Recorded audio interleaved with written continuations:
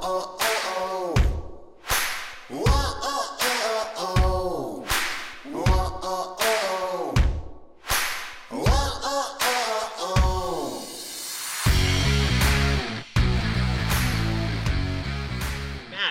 to The Protectors. Great to have you on.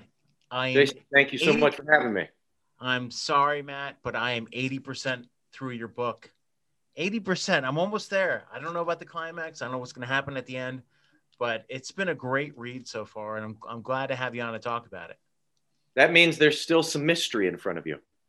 Well, the book is The Mysteries of Haditha. Yeah. So you never know. The door is still open. That last 30 pages, something might just jump out and I think something is going to jump out at you. I've really liked this journey through the book, and it's a lot different than what I thought.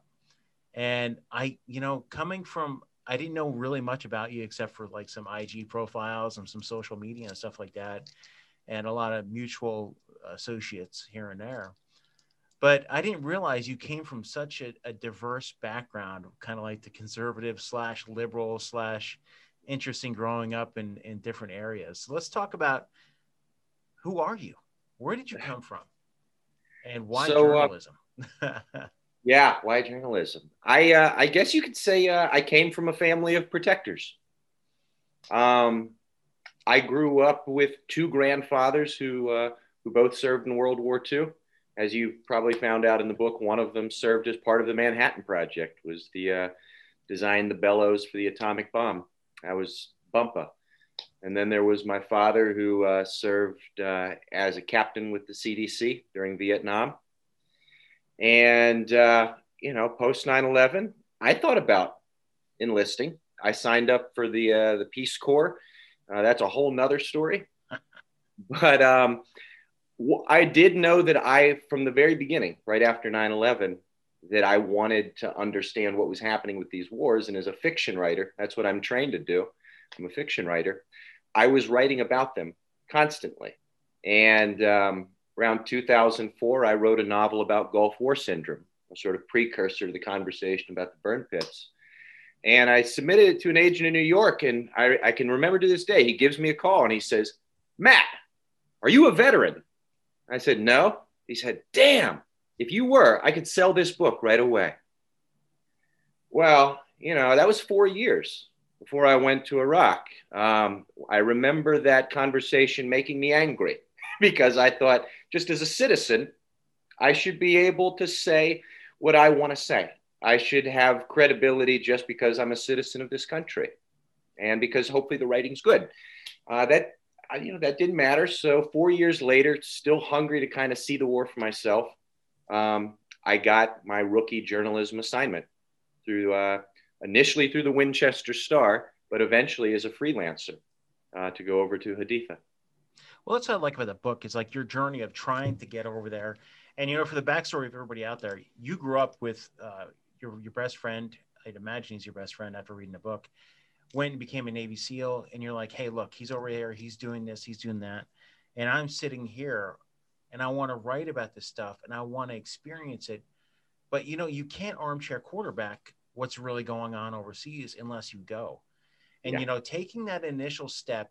And here's the deal about your book, and this is why I really love it.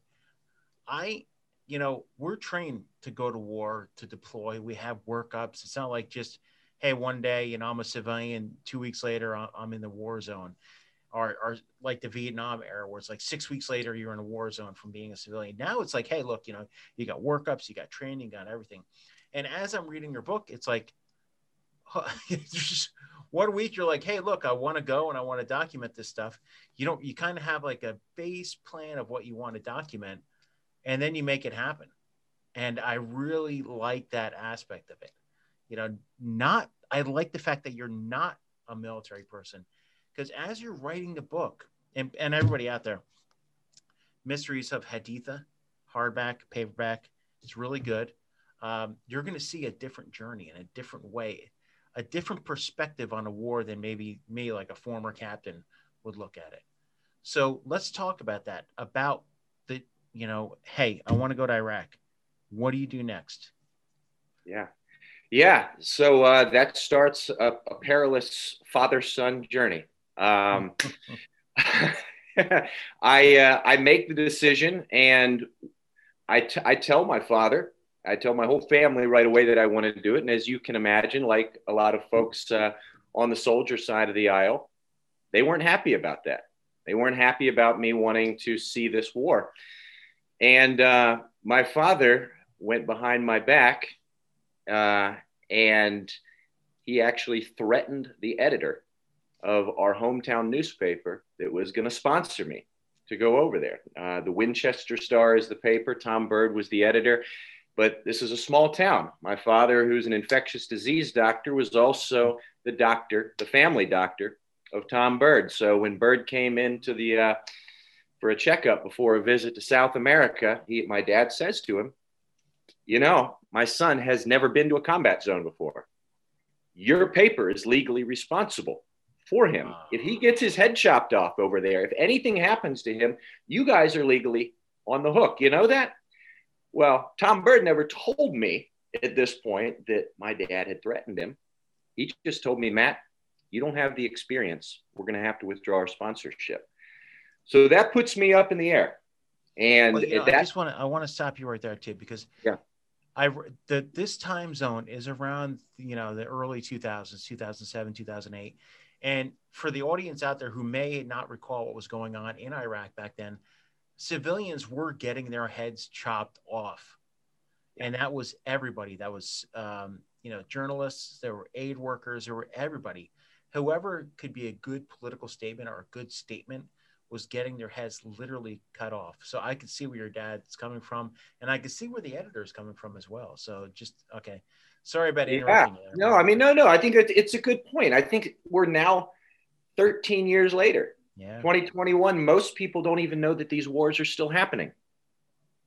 I teach a class on the literature of the Forever War at University of North Carolina, Greensboro. And first day of the class this semester, I realized that nobody in the class even knew what the term Forever War referred to.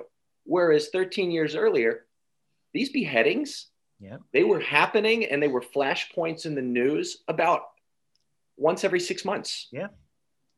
Whether it's Daniel Pearl getting his head chopped off by Khalid Sheikh Mohammed, Nick Berg, so many of these guys. The names are still in my head. It was something that. And back then we were talking about the Long War. That was 13 years ago. Who would have thought we'd still be at war going on 20 years now? Yeah, I think a lot of the folks that I met in Iraq thought that the war was won there then. And that was kind of one of the reasons they invited me to embed, was as a sort of victory lap.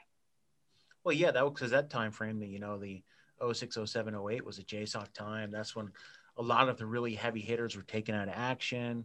The HVTs and everybody else. That deck of cards was slim, and then they were on to the high value terrorist targets that were getting to be slim. And, this is pre-ISIS taking over in the caliphate and everything. So, yeah, it was a time. You were over there, weren't you, around 2006 with JSOC? Yeah, 2006. Yeah. So, yeah, brother. So I like seeing you getting over there. And let's talk about your relationship with your friend. I know we're kind of jumping all over the place, but I want people to actually read the book. Because one thing about I hate talking with authors and telling the whole book, because I want people to read it and get their own information about it. And let's do that. Let's talk about your best friend and that whole relationship, because you come from like the journalistic aspect where you're dealing with people who the viewpoint of the journalism nowadays a little bit different here and there for the past few decades, and your friend's like a bona fide Navy SEAL. So let's talk about that. Yeah, I call him Diet in the book. Which is his actual nickname. Because of national security, I can't use his actual name, but that was his nickname in high school. He was Diet, and I was Eat Boy. We were sort of a study in contrast. I was kind of the gluttonous liberal, and it would be going, see, that's too reductive. We were both young Republicans. I later became more liberal, but in high school, we were sort of a study in opposites just in terms of our personality. He was much more disciplined. I was a lot less disciplined. He knew leaving high school that he was going to go off to the Naval Academy. and was going to become a Navy SEAL. What he didn't know was that 9/11 was going to happen. So our friendship persisted after high school. And I made my decision to become a writer. I'll never forget it. I was over in Cambridge, England. I was studying literature over there right before I thought I was about to go to law school. And I made the decision after meeting some people over there who seemed to think I could make a life doing what I wanted to do rather than just treating it as a hobby. I remember making that decision. It was around my 21st birthday, and Diet came over to visit me.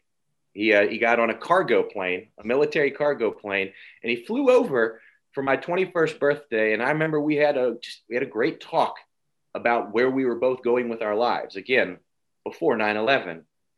And I never forgot that, the fact that he, above all of my other friends, made that effort to come see me. And when 2008 came around and I found out that he was in Haditha, I wanted to reciprocate. I wanted to see what he was doing, and I wanted to know why he was doing what he was doing. And I wanted to spend time with him. I wanted to see my friend in his element at the spearhead. Well, and that's the thing too, is like seeing that and getting that perspective. You can't see it from a letter. You can't see it from video. You can't get a YouTube video. You can't FaceTime and actually say, "Oh, wow, that's really cool, bro." Getting over there and seeing the culture and getting a different perspective on the people you meet. That is another aspect of the book that I really enjoyed, is you're taking a step back and you're looking at it. Okay, you know, you can't bomb people. You can't shoot people. You can't put everybody into this thing and then expect them to be your best friend. Right. And, you know, these people have been living through tyranny. And, you know, we're not talking about wars and everything. We're talking about a regime. You know, in the book, you talk about, you know, how the Uday and Kuday would rape the women. They would leave them out and just bury them somewhere, you know, just the weird, evil atrocities that happened, and get to speak to people that actually lived with it and didn't just hear about it on CNN or Fox or anywhere else. So I like your perspective of that. I like the fact that you went over there saying, hey, you know what? I'm going to document this for a journalistic aspect of it, but then I'm going to put it into a book. And within that book, I really want to get into this point, because this is one thing I'm really passionate about, as you document seeing these burn pits in the sludge. Yeah. So let's jump right into that. And, you know, you talk about Gulf War syndrome. You talk about that in your other writings. But let's get into that. What piques your interest in that with the Gulf War, and then all the way up to what you experienced overseas? I think a lot of that begins, again, like so much, with my father. My dad was an infectious disease doc. My brother's an oncologist. My sister worked at a VA. You know, everybody in my family sort of is on the science side of things, except for me. You know, I'm the black sheep. And so growing up, we would have these conversations that were almost always tailored to these scientific contexts. And when I was starting off as a fiction writer, and I had this really kind of pronounced interest in the military, largely because of my best friend, Diet, I wanted to go to places that nobody else was going to. And that almost always meant an intersection with science. And the most compelling stuff I was finding in 2001, 2002, as we were getting ready to go back into Iraq, was this story about Gulf War syndrome and what had happened with the chemical weapons back then, how we had blown them up and suffered because of the blowback from those chemicals.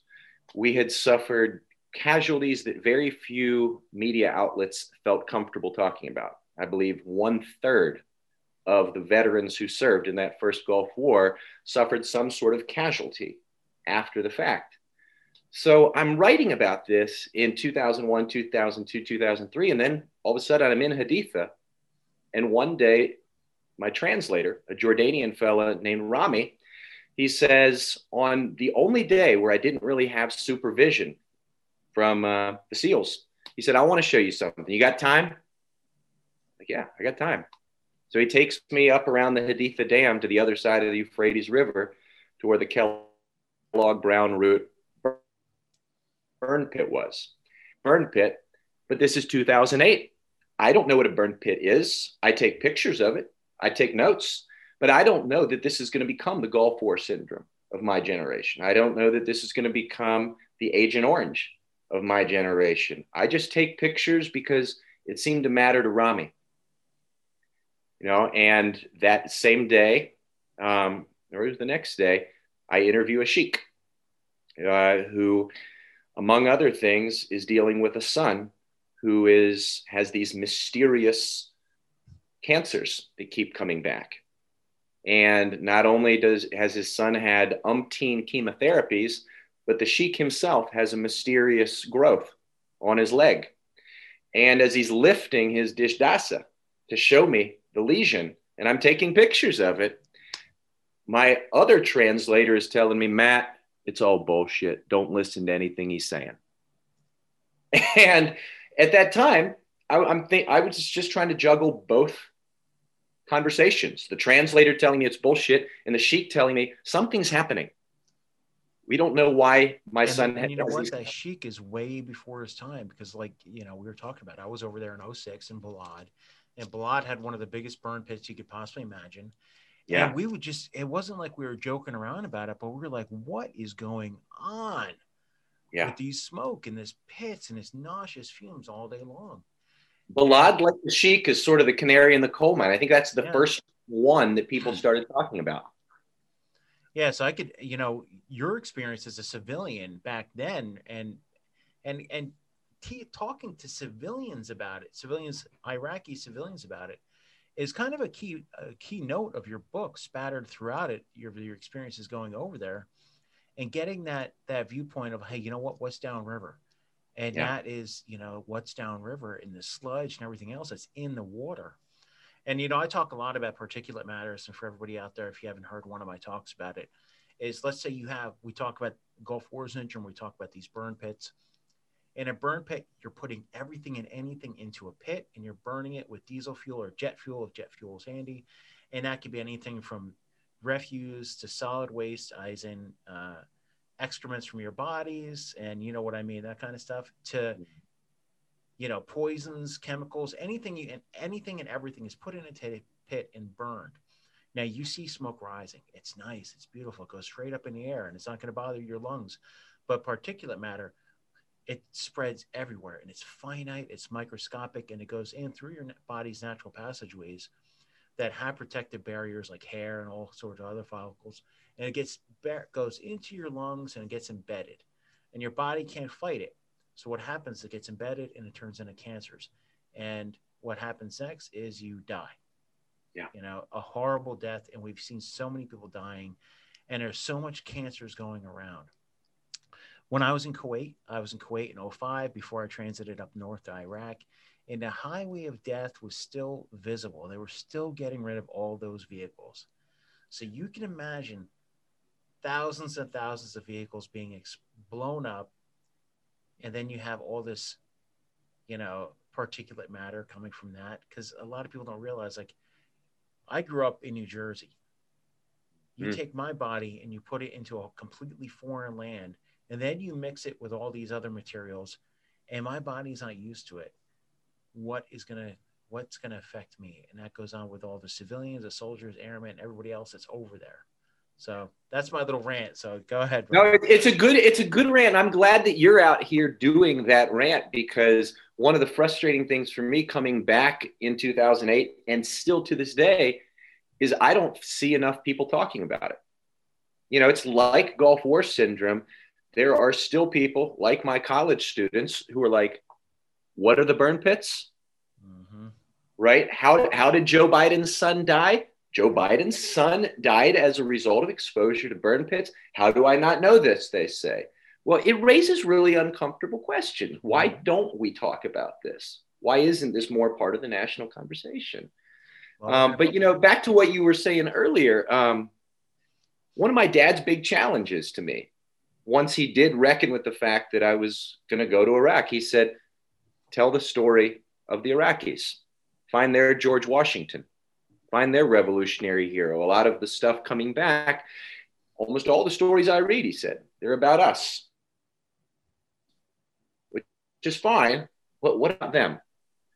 So I think it's really important to expand this conversation about the burn pits, not just to our veterans, but to our contractors, not just to our contractors, but our journalists, but also to the Iraqis, to the Afghanis, all of the people who've been exposed to these chemicals. It's a global. Well, you know, and your dad would know this better than anybody, is that in order to figure out what it is, you need data.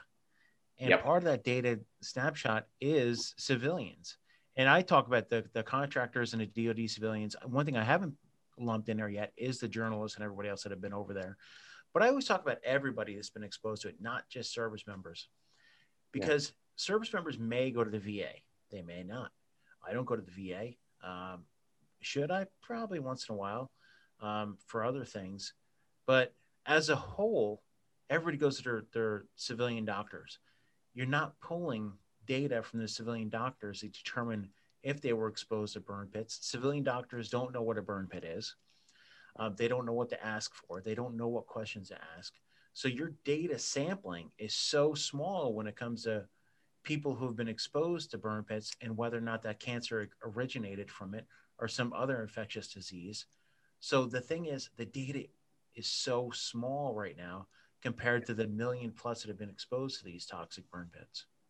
Yeah, the data is so small that my brother, when I first told him about it, he's an oncologist at Duke University. When I first started talking to him about it, he thought I was a conspiracy theorist. You know, he thought I was coming up with something out of thin air. And it didn't matter that Joe Hickman had written his pioneering book, The Burn Pits. I told him about that. I asked him to read it. He still didn't believe me. But then he actually started getting patients who were coming to him outside of the VA silo and were saying, this is what's happening to me. This is what's happening to my body. And one of them read some of my work and said to my brother, here's my file. Give this to your brother. And that's when he was like, okay, I get it. It's happening. And that's the thing is, like Agent Orange, we didn't say, hey, you know what? We might have a problem with Agent Orange. And we didn't really and I say we, I'm talking about the country, politicians, and everybody else recognizing and taking ownership of it until 30 years after the fact? Right. We can't do that with this. We can't, because right now you're seeing main figureheads in the veteran community just dying all the time now. And it's just, before it was like once in a while you'd hear about it, but now you're hearing about someone that has lung cancer and they're dying 3 weeks later. You know, Ron Shore, Medal of Honor winner, just died from cancer. And I would guarantee it's from exposure. That's why I think what you and Hunter 7 Foundation are doing is so important. When I watch you guys on Instagram talking about this every day, you're really the only people who are talking about it every day. And I don't know what it's going to take to get the person who should be talking about this more than anyone, the guy who's lost his son to this problem. I don't know what it's going to take, but I think you guys are doing the right thing. You're bringing it up daily in a really respectful way. Cancer is not pretty. This isn't a pretty thing to look at. You can't say, okay, hey, you know, immigration, it's someone likes any aspect of it. It looks good on TV, kids in cages, blah, blah, blah, this and that. It's really gripping and grasping and a human story behind it. Nobody wants to see that we're dying and our own people are dying, and that it's not just us, it's the civilians over there. And we don't know how long this has been going on. And, you know, I always like to say with Gulf War syndrome, too, is the same aspect of it. When you put a lot of people in, and Kuwait's a small country, you know, you could traverse Kuwait in 2 hours, 2.5 hours. And you figure the highway of death got bombarded with every possible munition you could imagine. And then, hey, by the way, we're going to station troops over there and we're going to have to get rid of that waste there. So you're putting troops right on top of all the stuff that happened. And then, hey, you know what? They're getting cancers. They're getting these mental diseases. I didn't realize how much toxic exposure can mess with your brain as well. Oh, yeah. I mean, I can remember to this day the newspaper article I read back in 2002 that made me really want to write a novel about Gulf War syndrome. There was a guy named Dr. James Stutz down in Kentucky. He was a doctor, and he was now using his prescription pads to write himself reminders. Memory had gotten so bad from his exposure in the first Gulf War. And I remember they talked about in the article the fact that he had Swiss cheese brain. When you looked at his brain scan, you could actually see holes And very recently on Netflix, there was a show called Diagnosis, I think run through the New York Times, where they had a Gulf War veteran who had a mysterious ailment. And his doctor, who was outside of the VA silo, had no idea what was happening. So she crowdsources the diagnosis to the people. And somebody like you and me, just somebody out there in the crowd says, wait, didn't you say that he served in Iraq? Maybe he's got Gulf War syndrome, like a third of the veterans. And sure enough, even this guy himself who had served over there, it didn't occur to him to put two and two together, probably because of something happening. The VA put out the burn pit registry years ago. I put in for a VA disability because my lungs started getting problems. I used to be able to run like I'm not a great runner, but I used to be able to at least run. And all sorts of other weird waking up. Now I wake up with just big mucus balls in my head, all sorts of weird little things going on. So I put in for the claim for that. Boom, denied. Like right away without any testing. All of a sudden, about 2-3 months ago, maybe after I started doing the podcast, the VA is calling me up. I'm getting all these tests. I've had the bad thing about going to the VA for a CMP exam is they take all these tests. So I had to do the lung test. I had to get a chest X-ray. They don't tell you what the results are. You're just like, you get it and you leave. So I have no idea what's going on. So the thing with the VA is we don't want just to cut a check. We want a solution to it. I want to know what's going on in my body. I have a personal stake in it. But then I also, all these people I talk to, all the families and other people affected to it, everybody wants answers. And we deserve answers. Absolutely. Because that's going to go through the whole spectrum. You already talked about it with civilians. Whatever you find over here that's doing the effective, what's affecting us, and then you could pass that on to the Iraqis, to the Afghanis, to the Pakistanis, or anywhere else where there's been a burn pit. Yeah. Yeah. I mean, you hear so much conversation in our country about systemic change. I mean, what you're bringing up is this difference between a VA that might actually take care of you, finally, maybe even a VA that starts taking care of everybody. Is that still the solution? I think the solution has got to be some sort of systemic change in the way we treat our veterans and the way we treat people in the healthcare system broadly. I mean, like so many systems, we see people blowing the whistle at the VA because they say, I'm part of this clinical study and it involves things like the burn pits, and I'm seeing people concealing data. Yep. I'm seeing people manipulating data. It's not just about cutting people a check. It's not just about taking care of people, although immediately I think that's the most important thing. It's also about creating a system that very transparently will not only take care of people in the present, but make sure that this doesn't happen again, because this is really the third time we've dealt with this kind of public health crisis as a result of environmental pollutants and war. Yeah. Third time. Brother, I like the fact that you're bringing this up in your book. I haven't seen a book about that yet. And I've had a lot of military authors on it. But the thing with the military authors, and it's like a discovery session every time I have an author on that writes a fiction, or not in a fiction book, in a nonfiction book, is that they're like, shit, I did lose a lot of guys to cancer, and a lot of my teammates have been dying. And I've been noticing that every time I have an author on now. They're like, especially the tier 1 guys, they're dropping into the shit areas for 90 days at a time on a continuous rotation throughout the years. And you have people who are like Ironman level athletes dying. Yeah. Like in their early 30s, late 20s, just dying. And you tip of the spear, tip top shape. And their body can't fight it. They can't. Yeah. And so when it comes to cancer stuff, people don't understand. It's like they're dying by the thousands that we kind of know about. And how many really have died from this since the inception? When I was talking with Diet in Haditha, in his Connex box right by the Euphrates River back in 2008, he was one of the first people to read my Gulf War Syndrome novel. I remember us talking about Gulf War Syndrome right there across the river from the burn pit. Mm-hmm. And I thanked him for having read it and having given me some encouragement on it. But I remember him saying to me, what you're going to see coming home from this war is going to dwarf that war. Yep. Now, And that was, did your you book know, ever that get was published? that was 13 years ago. Yeah. Did you ever publish that book? I have an agent who tells me every year he's going to go out with it, and once told me I gave it to Penguin, and Penguin said, this is too radical.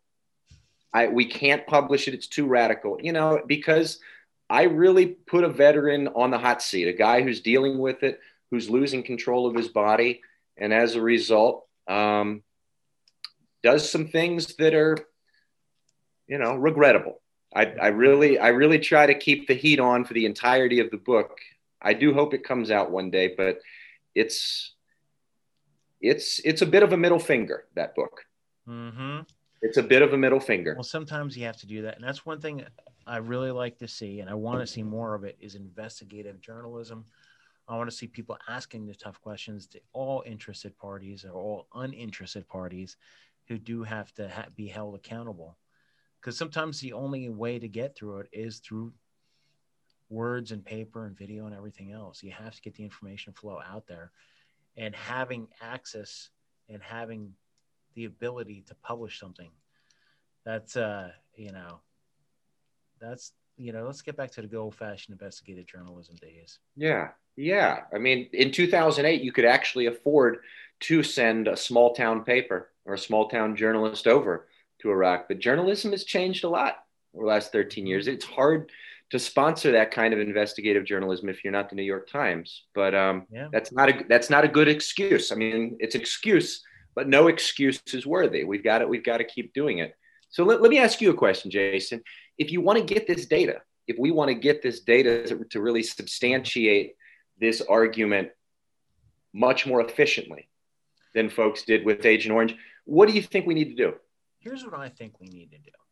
And, I'm going to look at this as the investigator in me, because, I have been the special agent for 20 something years now, is I would say we need to start with data. In order to start with data, you need to have one questionnaire, one simple paragraph or two that's mandated to go on every intake. First thing you ask someone is, have you traveled overseas? Yes. Where? And you could say blah, blah, blah, were you exposed to, were you in this vicinity, and find out where these people were. And then from there, you could triage it. When you get that data, and then you could do follow-up, and you could do follow-up after that. We're not asking for people, hey, give over all your PII, your personal identifying information. Don't give up any HIPAA stuff or anything. We're asking people is like A, B, C, D. If they've answered A, B, C, D, that means we should really go back and talk to them. We should really collect the data on that, because that's the kind of data you need. How many people are coming down with these symptoms, and where do they get them from? One of the challenges I'm finding in trying to substantiate some of the claims I make in the book is I still have sources in Al-Anbar, and there are doctors over there who are telling me that there are clusters of brain cancer near the Haditha Dam, near Haditha, but they do not want to talk in public. There is such a disincentive, I think, to speak up if you're over there. I think it's hard enough if you're over here. You can see with our own VA, there's this will to silence when it comes to these inconvenient truths.